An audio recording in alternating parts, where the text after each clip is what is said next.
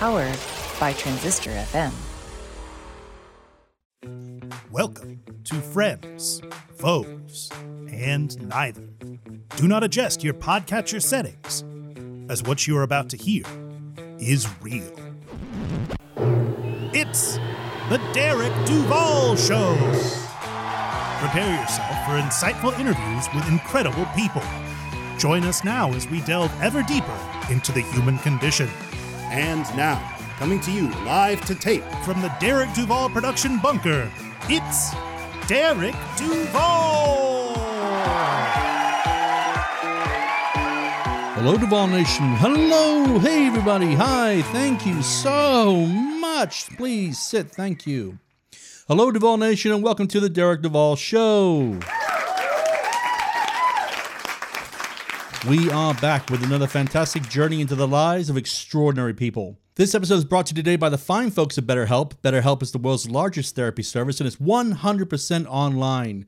Get 10% off your first month at betterhelp.com/Derek Duval Show. That's betterhelp.com/Derek Duval Show.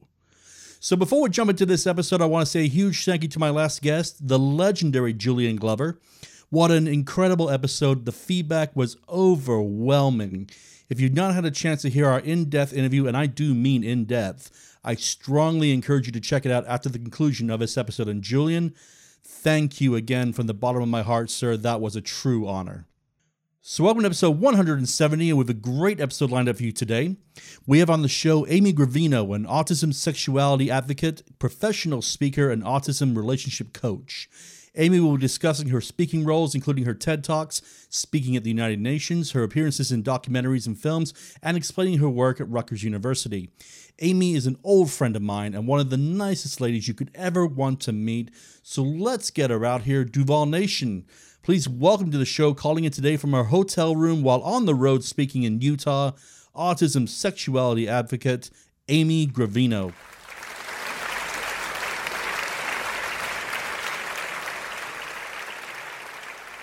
Amy, hello. Welcome to the Derek Duval Show. How is the weather out by you today?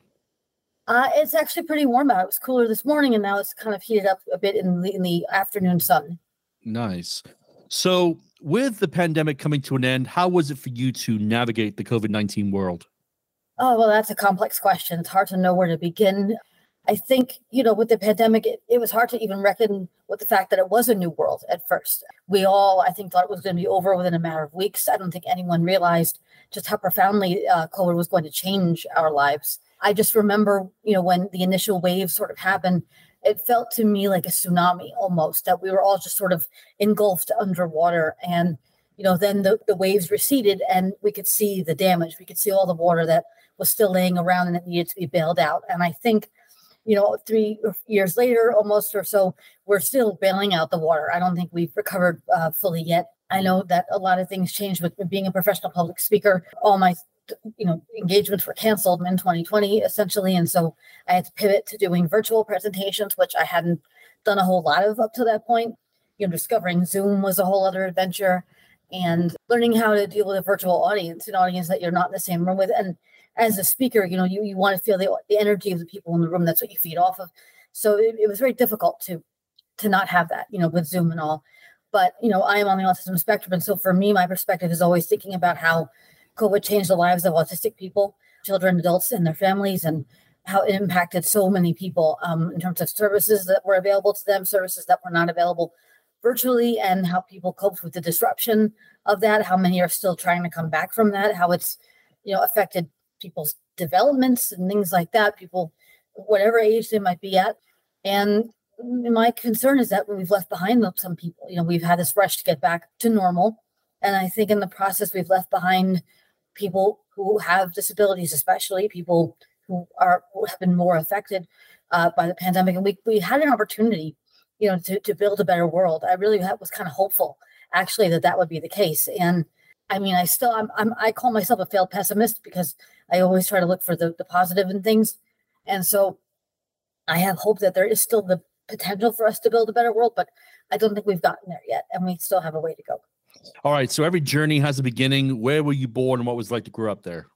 I was born in Port Jefferson, New York, which is a little town on Long Island, just like 60 miles or so east of New York City. And it's a small town.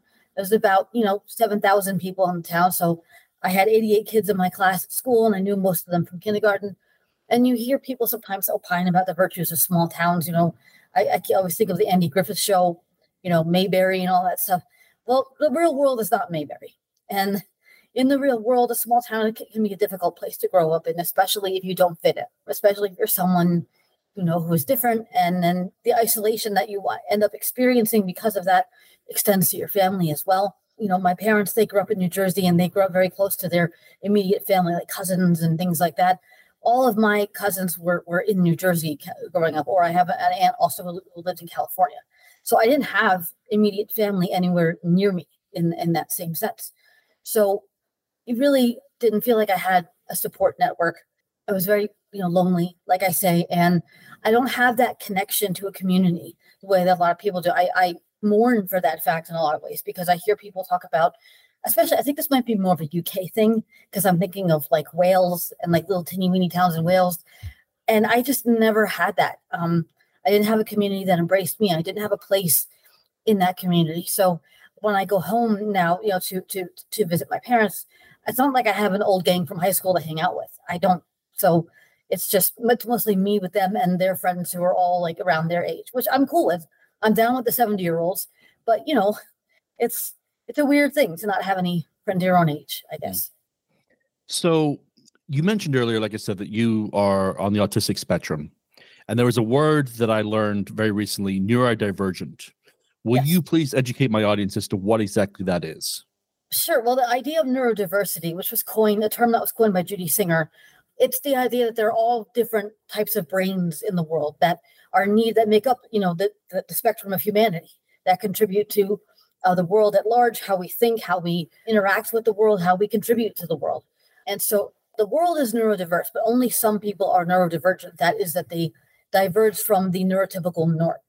So neurodivergent minds consist of autism, ADHD, OCD, a number of other bipolar disorder, and even there are mental illnesses that would be considered a form of neurodivergence, schizophrenia and dissociative identity disorder. But there's a lot of contentions and controversies in there. But I just wanted to mention it for the sake of completism. But yes, so neurodiversity at its core tends to be misunderstood when we're talking about the autistic community specifically. It's not saying that autism is not a disability. I want that clear, because autism absolutely is a disability.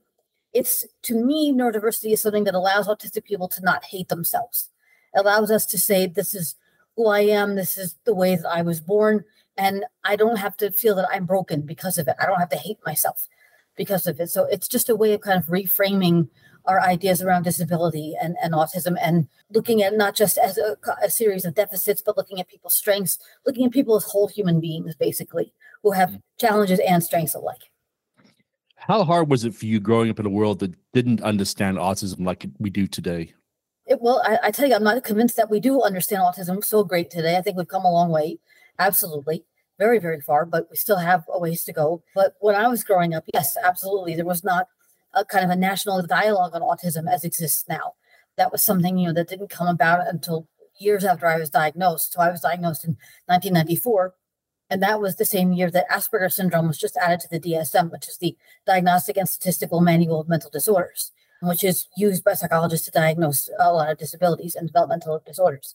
So Asperger's syndrome was just added then, and nobody kind of understood anything. In the more recent revision, now everything is kind of subsumed under autism level 1, autism level 2, autism level 3. So there's no more Asperger's syndrome diagnosis. There's no Rett syndrome diagnosis, which was a separate diagnosis. I think Fragile X I don't know if Fragile X is under the heading of autism or not, but they changed a lot. But essentially, people had no idea. And I felt very misunderstood. To this day, the effects of that I fear being misunderstood, because I've seen what happens as a result of that. And I've had to be extremely clear and articulate about things because of that fear of misunderstanding. Because when someone, misunderstands you, I think when you're neurotypical, they're still willing to give you the benefit of the doubt in some way. And there's not this fallout that kind of occurs, even if it's a silent fallout. But when you're on the autism spectrum, you don't get that same benefit of the doubt when you're misunderstood. There's kind of a mistrust that exists, and you you only get so many chances. We let neurotypical people make mistakes. We don't let autistic people make mistakes. And I don't understand why that is. And so yeah, I lived in fear of making a mistake. I lived in fear of being misunderstood. And it was very, very lonely. I felt very much like an alien on this earth, in a civilization that wasn't built for me, that didn't understand me. And it was painful. It was just very, very painful. When did you get your higher education? So I had my bachelor's degree in English, which I got at King's College in Wilkes-Barre, Pennsylvania. And I have a master's degree in applied behavior analysis, which I got at Caldwell University in Caldwell, New Jersey. How hard was it to get that education? Was it you get through college pretty quickly? I did. I got through college in 4 years. It was amazing. I have such a love of academia and learning, which was kind of extinguished when I was in high school because of all my social challenges. And then in college, all that went away sort of. I mean, it's not that all my challenges disappeared completely, but I was able to rediscover that love of learning. And in grad school, especially, because you don't have the social kind of context and then situations that you have in undergraduate, when you're living in a dorm and things like that. So grad school, I could just fully embrace the academia without any concern about the social stuff. And yeah, I got through, everybody, the so-called experts told my parents that I wouldn't graduate high school, let alone go to college. And I proved them wrong. And then, I got this master's degree and a master's degree is a whole other thing because you have a thesis that you have to write. And that I think I still have a little PTSD from that. But yeah, I really enjoyed graduate work much, much more than, high school or anything. That makes sense. All right. So what inspired you to become an advocate for the autistic community? That's a good question. Well, I don't know if anybody specifically sets out to become an advocate. It's sort of that I began by advocating for myself and telling my story. I've been speaking at conferences since I was 14 years old, and I've been professionally speaking since about 2006. So about 16 years now, I'd say, more or less. And it started out, just wanting to be able to get my voice heard, feeling very unheard by my classmates, by my teachers. And so being able to be on even a team panel at the conferences on Long Island for an organization that my mother was on the board of meant a great deal to me. And around 2005, I was filmed for a documentary called Normal People Scare Me, which was filmed by a young man on the autism spectrum and his mother. And it was the first time anyone had wanted to put my voice on a platform in that way. And they took this film all over the world. They screened it in Qatar, in all kinds of different countries. And they told me that there were over 65 people on the spectrum interviewed for this. And other than the young man himself, the person people asked about the most was me. I said, me? I had never fathomed that would be the case. And it was the first time that I began to realize that my voice had the power to help people. And so as I thought about what I wanted to do with my life, my initial plan was to be a writer, to write poetry in a cottage in the Italian Alps, which is why I have an undergrad degree in English. But the thing about writing poetry in a cottage in the Italian Alps is that you do it alone, and that was the extent of the value I thought I had to society. I felt I had nothing to contribute. Although, of course, we as human beings, autistic people, have value just by being who we are, whether or not we contribute to capitalism or have jobs that involve making money. But be that as it may, I didn't think I had something really to offer the world. And so when I went to graduate school, that began to set me on a path more so. I had been speaking before that. I had continued my speaking. And then it's just grown and grown as time has gone on. And really my passion, is autism and sexuality. That's what I present on the most of all the topics that I talk about. And the kind of goal behind, being an advocate, or I call myself an autism sexuality advocate, is to spare people from going through the pain that I went through. If I can even help one person avoid that, then I consider myself a success. Now, Amy, you joined the ranks of a very select group of guests who have been on my show who have had their own TED Talks. And one in particular are called Why Autism is Sexier Than You Think. For my listeners, can you tell them about that talk and how best to find it? So yes, I gave that TED Talk in 2016 for TEDx Jersey City. And it is essentially about autism and sexuality. I talk about my journey a little bit. I talk about, kind of why we have to have these conversations around autism and sexuality. It's not as formalized as the presentations that I give professionally. It's because, TED Talks follow a sort of different structure. It's more narrative based. So I wrote out my speech essentially because I knew if I tried to memorize it, I would just be standing up there looking like I was trying to memorize it. So I do have the papers in my hand, but if you go to YouTube and just type in Amy Gravino TEDx, it'll come right up. Now, besides obviously the TED Talks, you have spoken, and you're the first guest now who's ever done this. You have spoken at the UN twice, United Nations. What is it like to speak in such a hallowed place? And what were the speeches about? So I spoke at the United Nations for World Autism Awareness Day in 2011 and 2018. That was a day that was created to mark Autism Awareness Month, which is April. So World Autism Awareness Day is typically the first Tuesday, I believe, or I think it's usually the 2nd of April, because April 1st is April Fool's Day, and you don't want to have any kind of day like that on a day like that.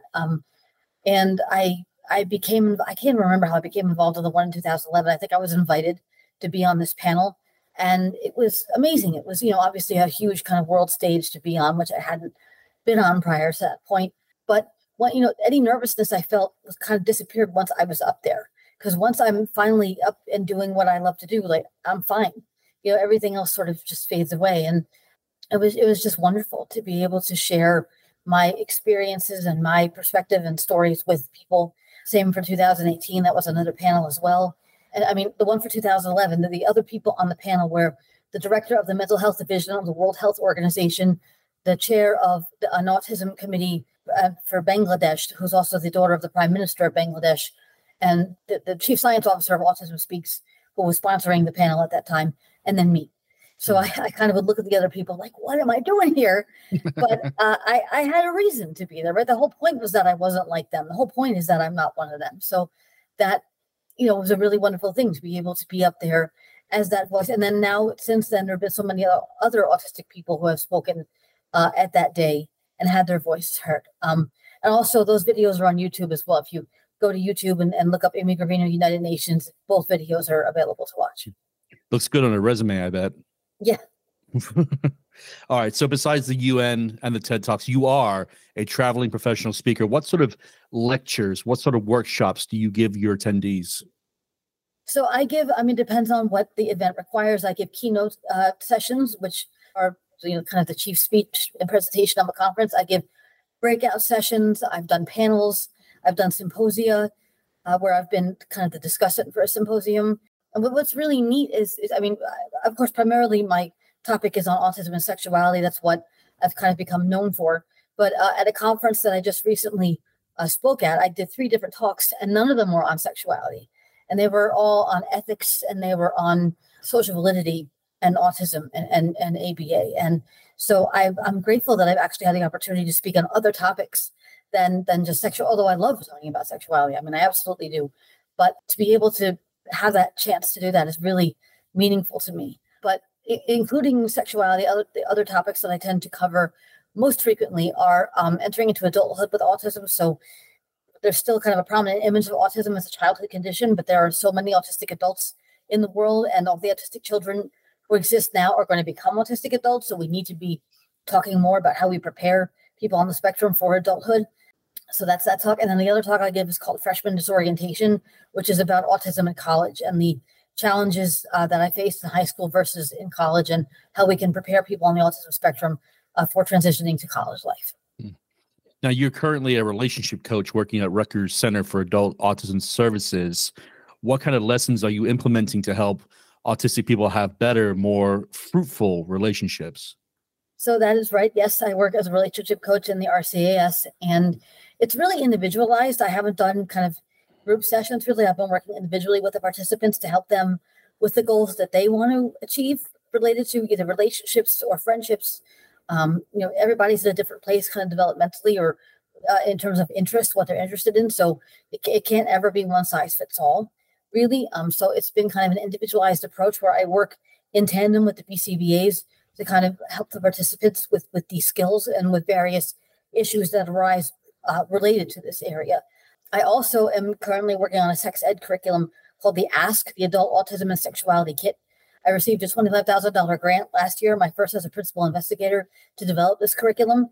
And after viewing relevant stakeholders, we've centered on healthy relationships and personal safety as the 2 topics that we really want to focus on for this. And what makes this curriculum sort of different from other curricula that exist is that we are having autistic people aid in the feedback of this process. So it's not meant to be like, here's how you do this in a neurotypical way.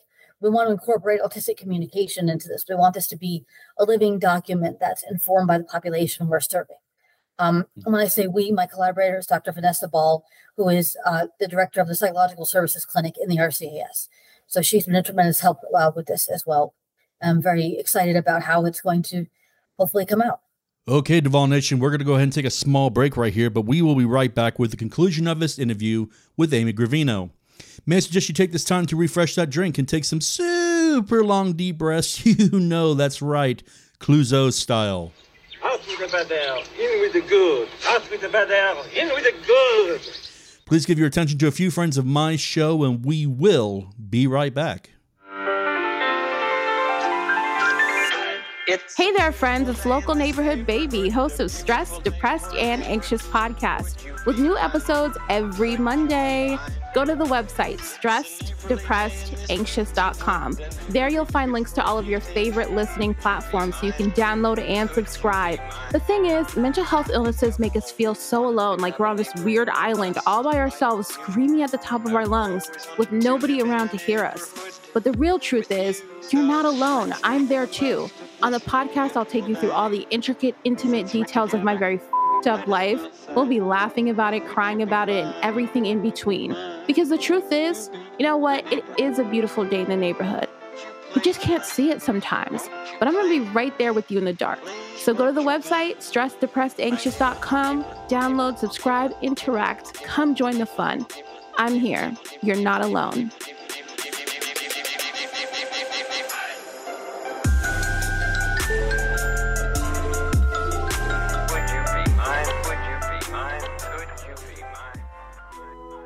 Hello, Duval Nation. Derek Duval here. Mental health is not only a top priority in my life, but it should be in yours too. As a combat military veteran, I have seen what untreated mental health looks like, which is why I've been using a therapist for well over a decade. Seeing a trusted therapist has helped me reconcile life events and other important things I've been witness to since returning home from the service, and has changed my life for the better in many ways. Which is why going forward I am pleased to announce that BetterHelp will be sponsoring The Derek Duval Show. BetterHelp is the world's first therapy service, and it's 100% online. With BetterHelp, you can tap into a network of over 30,000 licensed and experienced therapists who can help you with a wide range of issues. To get started, you just answer a few questions about your needs and preferences in therapy. That way, BetterHelp can match you with the right therapist from their network. Then, you can talk to your therapist however you feel comfortable, whether it's via text, chat, phone, or video call. You can message your therapist at any time and schedule live sessions when it's convenient for you. If your therapist isn't the right fit for any reason, you can switch to a new therapist at no additional charge. With BetterHelp, you get the same professionalism and quality you can expect from in-office therapy, but with a therapist who is custom-picked for you, more scheduling flexibility, and at a more affordable price.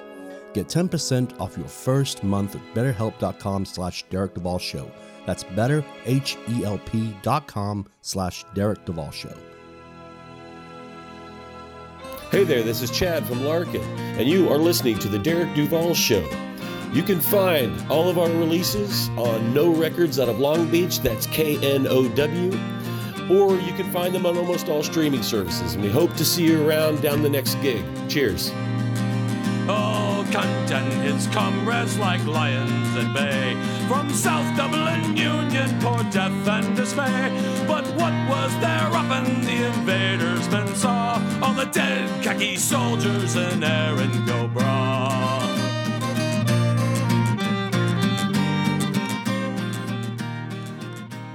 Teachers, do you ever have these feelings or have been told these things? Do you want Kleenex for your classroom?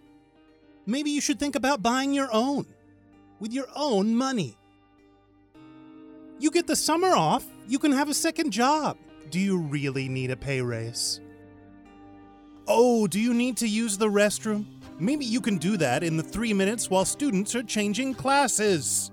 Boy, sure hope your room doesn't descend into Lord of the Flies in that time. Oh, things are going pretty good for one.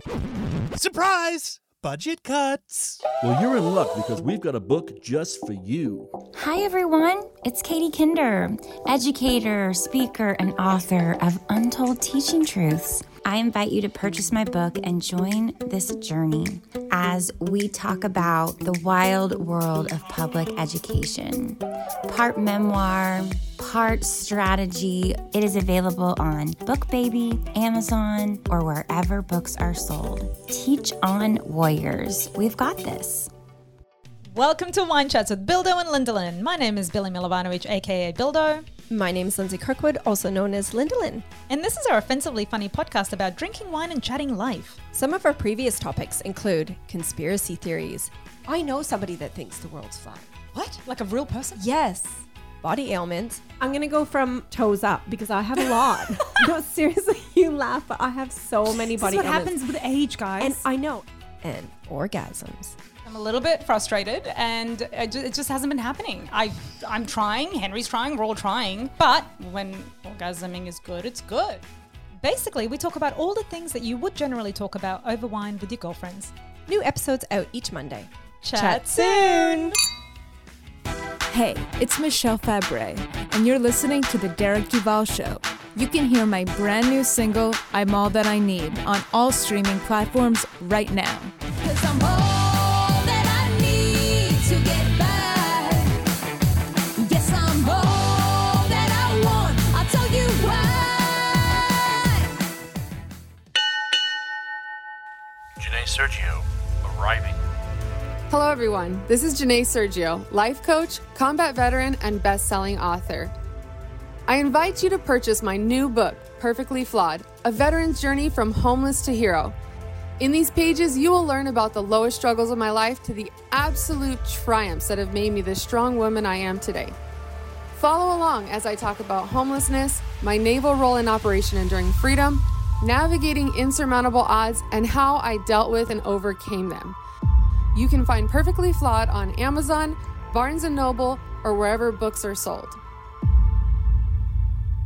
Welcome back to episode 170 of the Derek Duval Show. Let's get right back to it with the conclusion of our interview with autism sexuality advocate Amy Gravino. You mentioned it earlier, very briefly, but I want to bring it up is, what was it like to appear in the documentaries, Normal People Scare Me and Normal People Scare Me Too?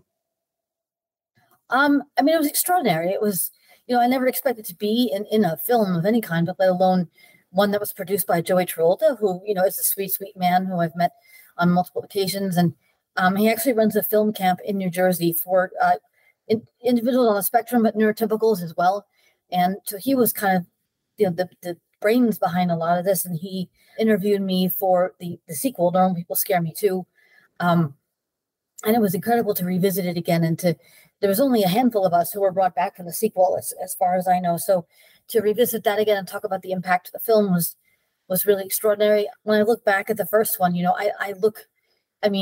I was a senior in college, but it's not just that I look young, it's that I look small in terms of that I was almost shrinking into the chair I was sitting on, this oversized chair.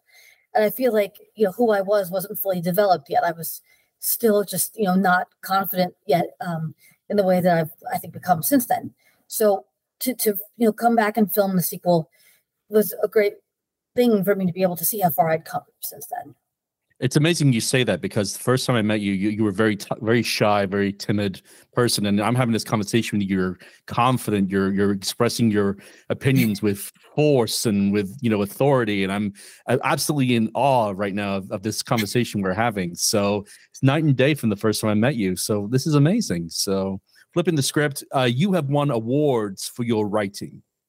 You've been featured in Spectrum, Reader's Digest, and such. And you mentioned earlier you would love to write poetry. What do you enjoy about writing so much?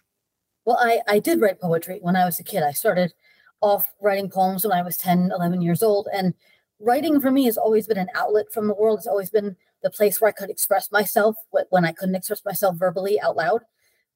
Writing just became the way that I was able to kind of deal with the world, deal with both the bullying I was experiencing and then the changes that I was going through as I was growing up.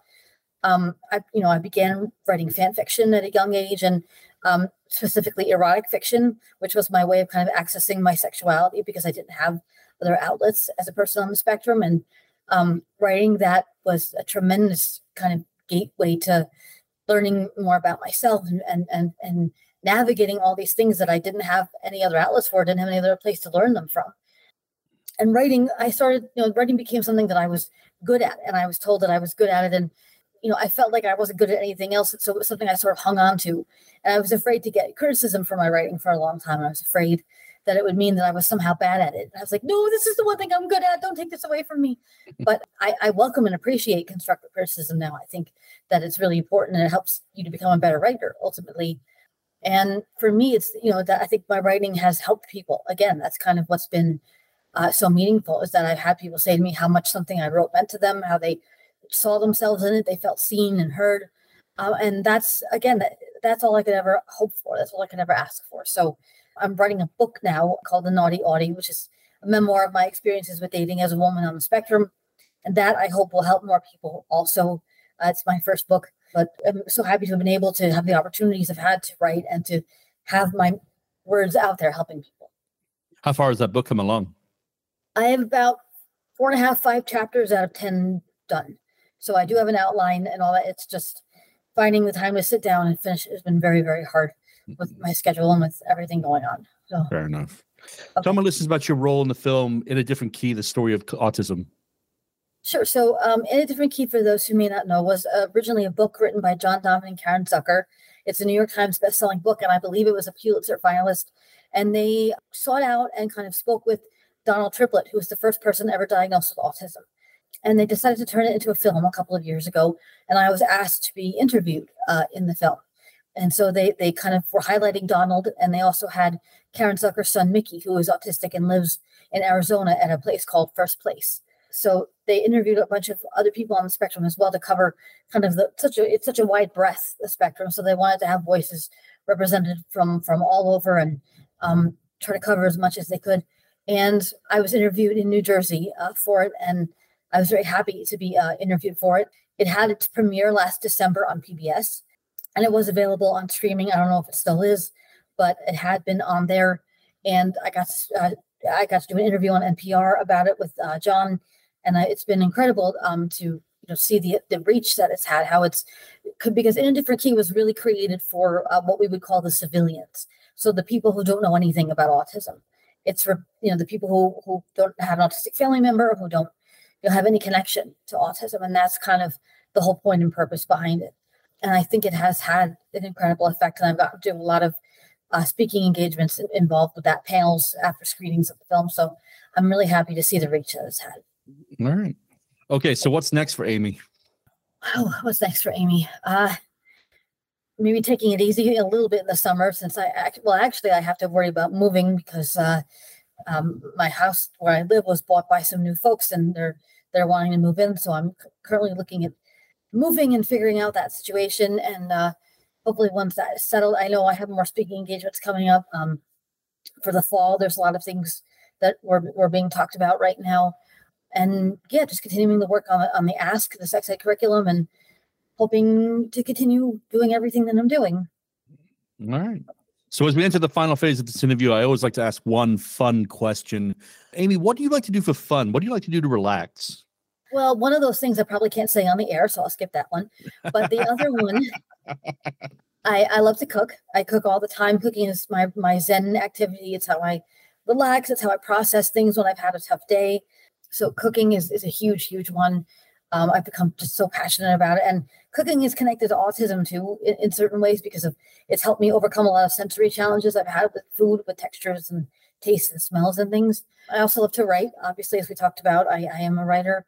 Yeah, just spending time with friends and family, just the good stuff like that.